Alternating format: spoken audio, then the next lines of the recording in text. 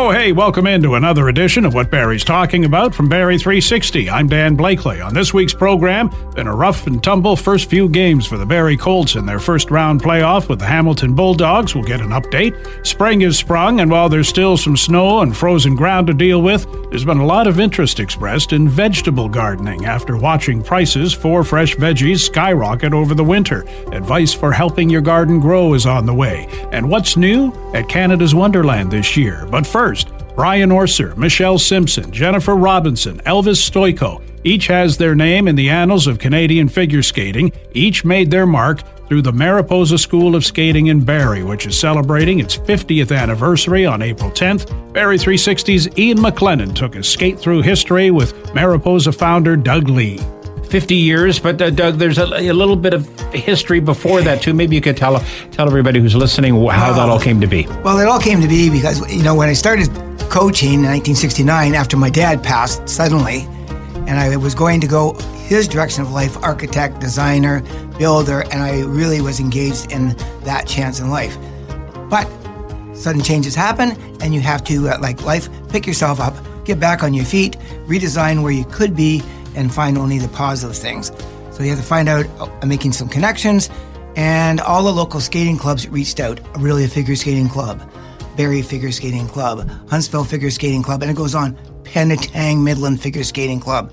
They all reached out and said, would you like to put your skates back on and, find a new footprint? So I thought, well, that's an opportunity. So I did. And all of a sudden, a few years passed, and as I'm on that trail, look what I'm finding in Simcoe County. Penetang, Ontario. Brian Orser, 9 years old. Michelle Simpson, Robert Tebby in Huntsville. Every time I turned in Simcoe County, there was somebody with potential under a stone and went, geez, maybe I can find a way of pulling it together. Because everybody had their own agendas. So away I went, and I gained with some experience. And 4 years into it, I came up with an idea, living in Aurelia. Believe it or not, for 1 year on this little train ride, I also got a beautiful place with a pool. It was called the YMCA. You were able to get everybody under one roof then? That was the idea of going. I could see or had a vision of pulling everybody into this opportunity, as I called it. And I thought Aurelia would be a great spot to make the starting point. Did you have a goal, or were world champions, Olympics in mind, or where did you see that? Where did you want these skaters to go? Was there a level? I saw an opportunity that there was simply it. It'd be up to see what we could do with it. But these people are also 8 years old, 9 years old, and you see something, and I'm, in that zone of 1969, I was 19. And by the time I'm 23, 1973.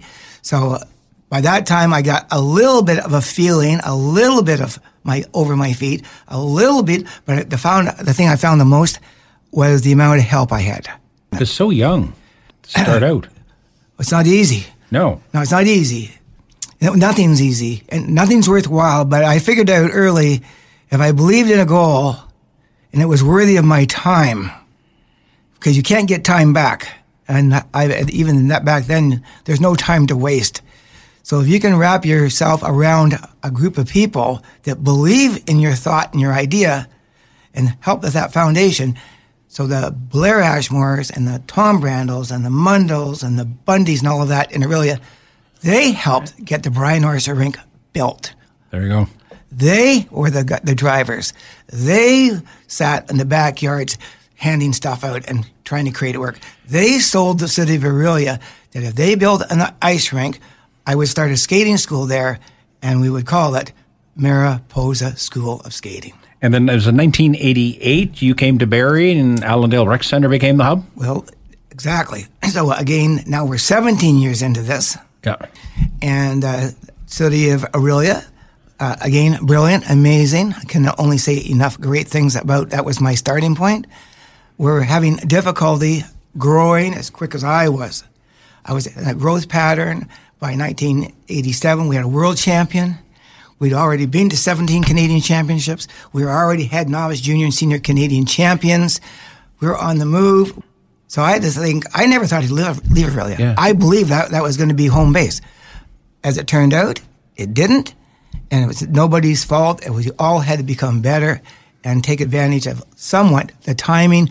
And Barry reached out with a number of people on the city council there, said, before you leave Simcoe County and you head to the cricket club or California or somewhere else, why don't you sit down and have a chat with us? Simple and clean.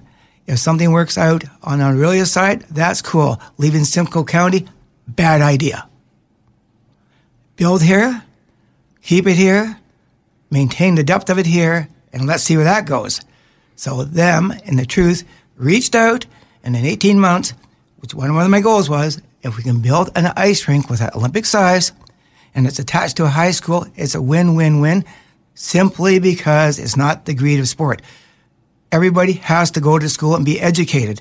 With Innisdale High School, it became a natural that they build that rink, and we put joint education, Barrie Colts, and all of that together, and we have a better package, and we're also in a network where people can reach out from Aurelia to Barrie, Penetang, or any Central, place, yep. any place in the world, because the airport now is just around the corner. So Brian Orser, Elvis Stoico, Jennifer Robinson, international skaters too, national champions, Olympic medalists, world champions. I can recall seeing you on television, Elvis Stoico's performing or whoever. Just one story. Give us brief. What is the atmosphere like? The celebration of win and the agony of defeat for you, and for the performer too. Well, I never thought that we ever lost. No matter what the medal was, I always felt we won because we did the best we could on that day, and we were prepared as much as possible, surrounding ourselves with the universe. You live in Barrie, but I'm a citizen of the universe. So you reach out in your universe to teaching other people. It's like a magnetism. Chemistry is building, cohesiveness is building, and we take care of ourselves no matter what the mark is, no matter what the score is on that day, that we laid down our best, and we marked just for that. The competition is never about the other guy. It's only what we did at that moment, and sometimes we didn't get what we wanted, and sometimes we did. No matter what, we always celebrated, and this is what we don't do in life enough. We're too quick to celebrate the result. We don't celebrate the effort of the day-by-day sweat equity that goes in it to make you a better person, a better soul, and driven, and help you believe that that goal is around the corner and we're going to make it, period. Thank you, Doug.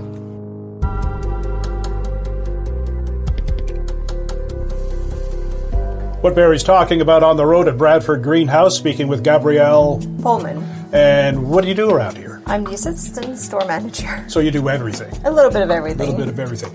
We were sitting around at work while everybody was complaining about the high price of vegetables and wondering if you're getting a lot of inquiries from people now wanting to start their own vegetable garden. Yes. In the last couple of years, everybody, I think, wants to be a gardener, and for different reasons, everybody wants to try their hand at vegetable growing, fruits, and we're seeing a very big increase. But not all of us have a green thumb. Nope. Some people might not have a green thumb, but you can learn to have a green thumb. And I think that's really important, is when people decide to do a vegetable garden, is you need to educate yourself a little bit before just planting. Because a lot of time, if it doesn't work out, it's just the knowledge wasn't there to be successful. Everybody can grow something if you have a bit of dirt and sun. Yeah, but it's not as easy as just putting some dirt somewhere, throwing some seed down, and hoping for the best. There's a lot involved there, and I suspect a lot of people get discouraged at some point.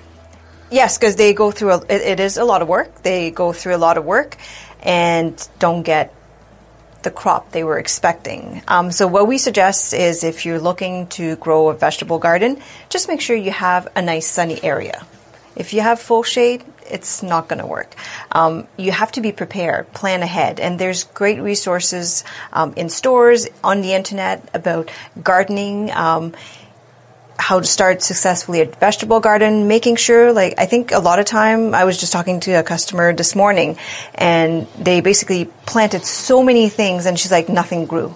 And I said, well, did you allow proper spacing for your vegetables? And she was like, no, we just planted everything and thought we would get like a vegetable basket harvest. And I said, no. I said, plants, need space, they need air, they need sun. So you got to find out those requirements and then start planting your garden. And sometimes you might think you want all these things, but you can grow only 3 because that's the space you have. That's okay. You'll have a great harvest if you do that. And I bet there are some things that are easier to tend to than others. Yes, there is some really nice dwarf varieties now, so they're nice and compact because we all know you plant zucchini, cucumber, watermelons, it just takes over your garden. There are some varieties of cucumbers now, like the patio snacker. It's really nice and compact, so you actually have room to grow these with a tomato plant, a pepper plant. So yes, it's just picking and choosing what's right. So what do we need to start with? You talked about a sunny place, a plot. Maybe we have to take up some grass for that plot. We have to take into account little furry creatures that might wander in. Yes, and you don't even have to have a backyard to have a vegetable garden. You can actually successfully grow vegetable in pots as well. We're seeing lots of that for tomatoes and peppers. So basically, regardless of whether you do a vegetable garden in the ground, a raised planter, or a pot, you need a good soil. So it will vary depending on those situations. If you live in town or even in the country, the critters will certainly like your harvest, so you might have to take some prevention measure to keep them out, such as chicken wire, and then you'll have to deal with pests as well. So we get fungus, we get bugs, but there's ways of, addressing those situations when they do arise and actually helping prevent them.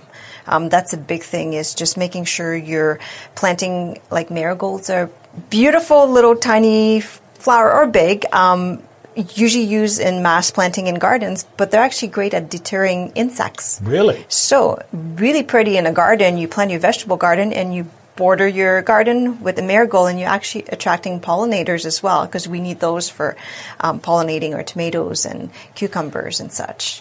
What's the easiest thing for somebody to grow? If they're just getting started, they want to try it out this summer, and they want to maybe do 2 or 3 things, what's the easiest thing for them to get started with? I'd suggest tomatoes. You usually can't go wrong. I mean, you might not want to start them by seed. You might just want to get a plant, just because the hard work is done for you. Peppers are fairly easy, and lettuce. It's actually a nice one that you can just keep on cutting and actually sowing, so you have harvest all through the summertime. And what's the worst thing that somebody could decide they want to grow for consumption? The thing that's going to be the hardest for them to deal with?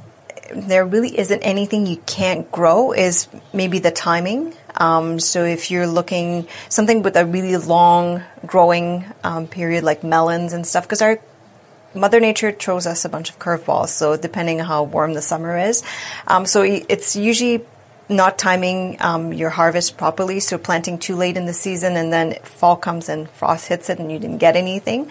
Or really what we see every year is we get so anxious to plant in the garden and we forget about frost. This could be a really fun project, especially if you have kids, you get them involved. A lot of times, like, there's nothing, better to see when you start putting your little seedlings in, and then you have like the 2 leaves that come out, to see like the children so amazed, and to know that, and their little bean plant turns into this amazing thing by July, that they're actually just picking off, the leaves, those beans ready to eat. So it's great.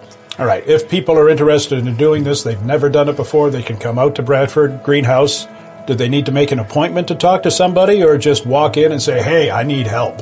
You can just walk in and say, hey, I need help. We have very knowledgeable staff that will be able to assist you. We have a really well-stocked seed section right now, and there's always somebody around. Thank you for your help today, Gabrielle. Appreciate it, and hopefully we got some new green thumbs this summer. I hope so. It's worth a try.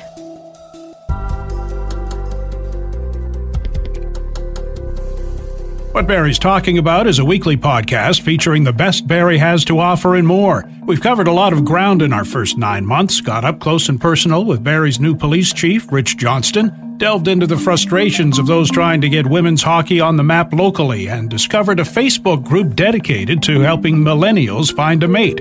You can get caught up and make it easy to keep up in the future by subscribing to What Barry's Talking About through any podcast distributor. Still to come on What Barry's Talking About, we check in with Barrie Colts broadcaster and writer Gene Pereira for an update on the team's first-round playoff with Hamilton and get a preview of what's in store this year at Canada's Wonderland. Now this. Our community rocks. It's a well-known fact blood transfusion saves lives. It's also a well-known fact that the world relies on voluntary unpaid donations to fill the need for blood. The need for blood never ends. Canadian Blood Services in Barrie is calling on you to help save a life. Please consider donating today. Appointments are mandatory and must be booked in advance. Book today at blood.ca through the Give Blood app or by calling 1-888-2-DONATE. Our community rocks on Barrie's Rock Station. Rock 95. This is What Barry's Talking About from Barrie 360. I'm Dan Blakely. Going to Canada's Wonderland, about a month away from this year's opening. Always a new ride or two and other things to keep you entertained. Our MJ gets the big picture from Wonderland's Grace Peacock. You guys have unveiled what we can expect for when the doors open this year and a couple of new exciting additions. Let's start off with the little guy, the new thing that kids can see at Snoopy World. Yeah, so we have a new family launch coaster coming to the park called Snoopy's Racing Railway. And this is going to be for the littlest of our guests. It's going to be an exciting little ride. It's coming to Planet Snoopy. And I think this might be the first coaster experience for a whole new generation. It's a fun little zippy ride through a wild railway adventure. I love that. And I love that, it's still like, I still remember taking my kids and they're slowly starting to get older. My daughter's getting out of the little kid rides, but it's kind of hard for them sometimes when they can't go on some of the roller coasters. Yeah, and I think we all remember our first coaster experience. For me, it was Ghoster Coaster, which we still have, the wooden classic that's in the kids area. So it's nice to have a new option, right? So the Snoopy ride, I think, is going to be an exciting ride for the little ones. Okay, and then let's get on to the big guy here, the Thunder Twister. How long has this guy been in the works? Well, our ride planning it happens over several years. So a few years back, we started working with the Dutch rides manufacturer Mondial, and they've actually created a few of our other rides here at the park. And so this is a one of a kind. They've never built this anywhere else in the world, and it's really exciting. We've just released an animation trailer this week, so you have to kind of see it to understand it, but it's going to take guests 360 degrees, 47 meters in the air, flipped right upside down, up to speeds of 75 kilometers an hour. So if you can imagine a giant pendulum sort of swinging you, and then the seats that you in are also spinning, it's going to be wild. And it was funny, I heard someone yesterday describe it on TV. They said, it looks like Thor's hammer and you're on it. It does spin like that. That's true. Yeah, because the gondolas at the bottom look like the base of a hammer. That's very true. Yeah. Yeah, I thought that was like, wow, that is an excellent description. That's awesome. All right, and a couple of new things added to the park as well when it comes to sort of, you guys are really great of always offering new themes and stuff. Of course, you've got Winterfest, but you've added a couple of new additions too. Yeah, we have a full lineup of events throughout the year. We now like to call ourselves a Four Seasons park because we do go through Halloween and Winterfest. But the summer is just jam-packed. We have fireworks happening every long weekend. Obviously, we've got the 20-acre water park as well. Celebration Canada's returning. Kids Fest is always a great time for the kids. And we have 3 food festivals happening in August. Returning are Taste of Portugal and Taste of the Caribbean. And the new one this year is Taste of Brazil, which I'm really looking forward to. Those Latin American flavors are going to be really great. Oh, and any special dish particularly highlighted for Taste of Brazil? Well, let's see. We just did a food tasting. There's a lot of grilled meats and chimichurri sauces. There's some really festive drinks, cocktails, and things like that. So we're going to have a full menu release closer to the festival. And I guess last but not least, so obviously the last couple of years, I know you guys were open last year, but it was a touch and go couple of years for the last little bit. Is there still any type of restrictions at the park? I know it's not as abundant as it was, but is there still some restrictions anywhere, or is it? No, we're pretty much back to normal. Restrictions are have been lifted out of the park. We did have, capacity limits and like masking and that sort of thing, several years ago. But no, it's back to business as usual. Guests are certainly welcome to wear masks or do what they'd like to do to keep safe. And we do have hand sanitizer throughout the park. And we did maintain our enhanced cleaning procedures at the rides and on, common surface areas and that sort of thing. But so far as the guest experience goes, it's just like you always remember it. And when do you guys officially open the gates? Our opening day is May 5th, but we do have a special Seasons Pass holder sneak preview happening on April 30th. So if you're a pass holder, you get a chance to get in before the public does. Everyone has a favorite ride at Wonderland. For my family, it was Whitewater Canyon, only because our raft was always turned, so it was my back that was to the waterfall when we went by it. Barrie Colts got off to a great start in their best-of-7 playoff with the Hamilton Bulldogs, winning the first 2 games at home. It's now a best-of-3 affair after 2 losses on the road in the Hammer. Barrie 360's Will Conkin takes a look back and a look forward with Colts broadcaster and writer Gene Pereira. Feels good. Some playoff hockey. What doesn't feel so good, though, is the Colts are even 2-2 in their first-round series against the Hamilton Bulldogs. Barrie looked on fire to start the series with a 10-2 win in Game 1, but less so after that. Gene, what's been the biggest issue for the Colts through the first 4? Well, I think, when you look at especially the 2 games in Hamilton, they've stopped playing their game and playing more Hamilton's game, which is more a bit of the gritty, rough and tumble stuff. And, for Barrie, I think they're the more skilled team, and they have to stay away from that. And with a chance to, take a 3-1 series lead and come home with an opportunity to wrap it up, they got kind of mixed up with that. And, the penalties proved costly with 4 power play goals by Hamilton. And, it's a little bit what Barrie did to Hamilton early in the series, capitalizing on the power play. And Hamilton did that last night, and all of a sudden they're even 2-2. And I thought head coach Marty Williamson kind of said it well after the Game 3 loss. There's no easy games. These are young men, and sometimes we think it's going to be a bit easier than it turns out to be. What do you kind of make from that? Yeah, I think it's just, in the Ontario Hockey League, there's, you look at, you got to ignore standings, you got to ignore things. Come playoff time, any kind of momentum is huge, and you got to show up every night, and it doesn't matter who your opponent is. And Hamilton, nobody expected Hamilton to necessarily. They were not the favorites in this series, but there's a lot of talented players, Panwar, Lardis, on that other side of the rink, and Hamilton showed going against Barrie this season, splitting their 4 games, that they can win hockey games against Barrie, and it's something I think for Barrie. The main thing is now they come home, they got control, they still got home ice where they've played really well, and they're going to get their captain back, Brant Clark, after a 1-game suspension, which is going to be huge, and you can bet that he's going to be kind of chomping at the bit to get back. Clark had 11 points in the first 3 games before being ejected there with that knee major, and so we'll see that. And we'll also see whether Hamilton goes back to, they didn't hesitate to kind of go after Clark, and because of that, Barrie made them pay on the power play. And if that's the game plan again in Game 5 back in Barrie, then the Colts power play will have to make them pay. Yeah, it seems like I think you had mentioned it off air. The Hamilton's really kind of head hunting at Clark. What does Marty do to kind of make some changes? He kind of already has, and Barrie is still without Bo Jelsma as well.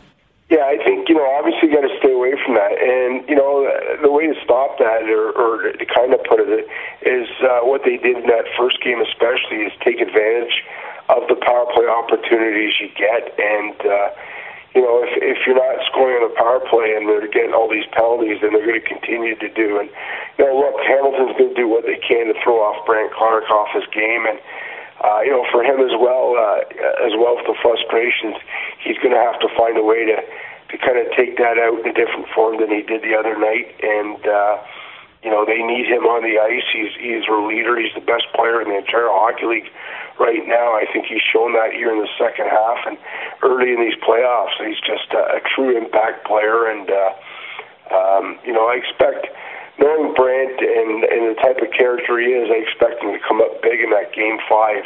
Barrie has won 2 at home, and then Hamilton has won 2 at home. Do you think the home crowd has played a factor to it at all? Certainly. Barrie's had a couple of good crowds. They've been much better. You know, it's one of the things they really cleaned up in the second half was playing better at home. They're, just as good a team on the road, but they've been much better at home. There's no doubt. I mean, I think a lot of it has to do with, the last line change. When you play at home, you're able to match the lines to what you want and kind of dictate the style of game that you want. And I think that flips back to Barrie. That's what you work for all years, that home ice advantage, to get that advantage. And it'll be interesting to see now. I mean, now Marty can get out the lines, the combinations that he wants up against Panoir and Lars to kind of shut their big guns down. And it'll be big for Hamilton now. They lose that, but again for Barrie, I think it's getting back to playing their game. Very skilled, two-way game that. Barrie, when they're playing at their best, they're really tough to beat because they don't give you a lot of chances, and that's something they're going to have to get back to here on Thursday night. It's best of 3 now, and this is another week in the books for us. Hopefully not the last, though.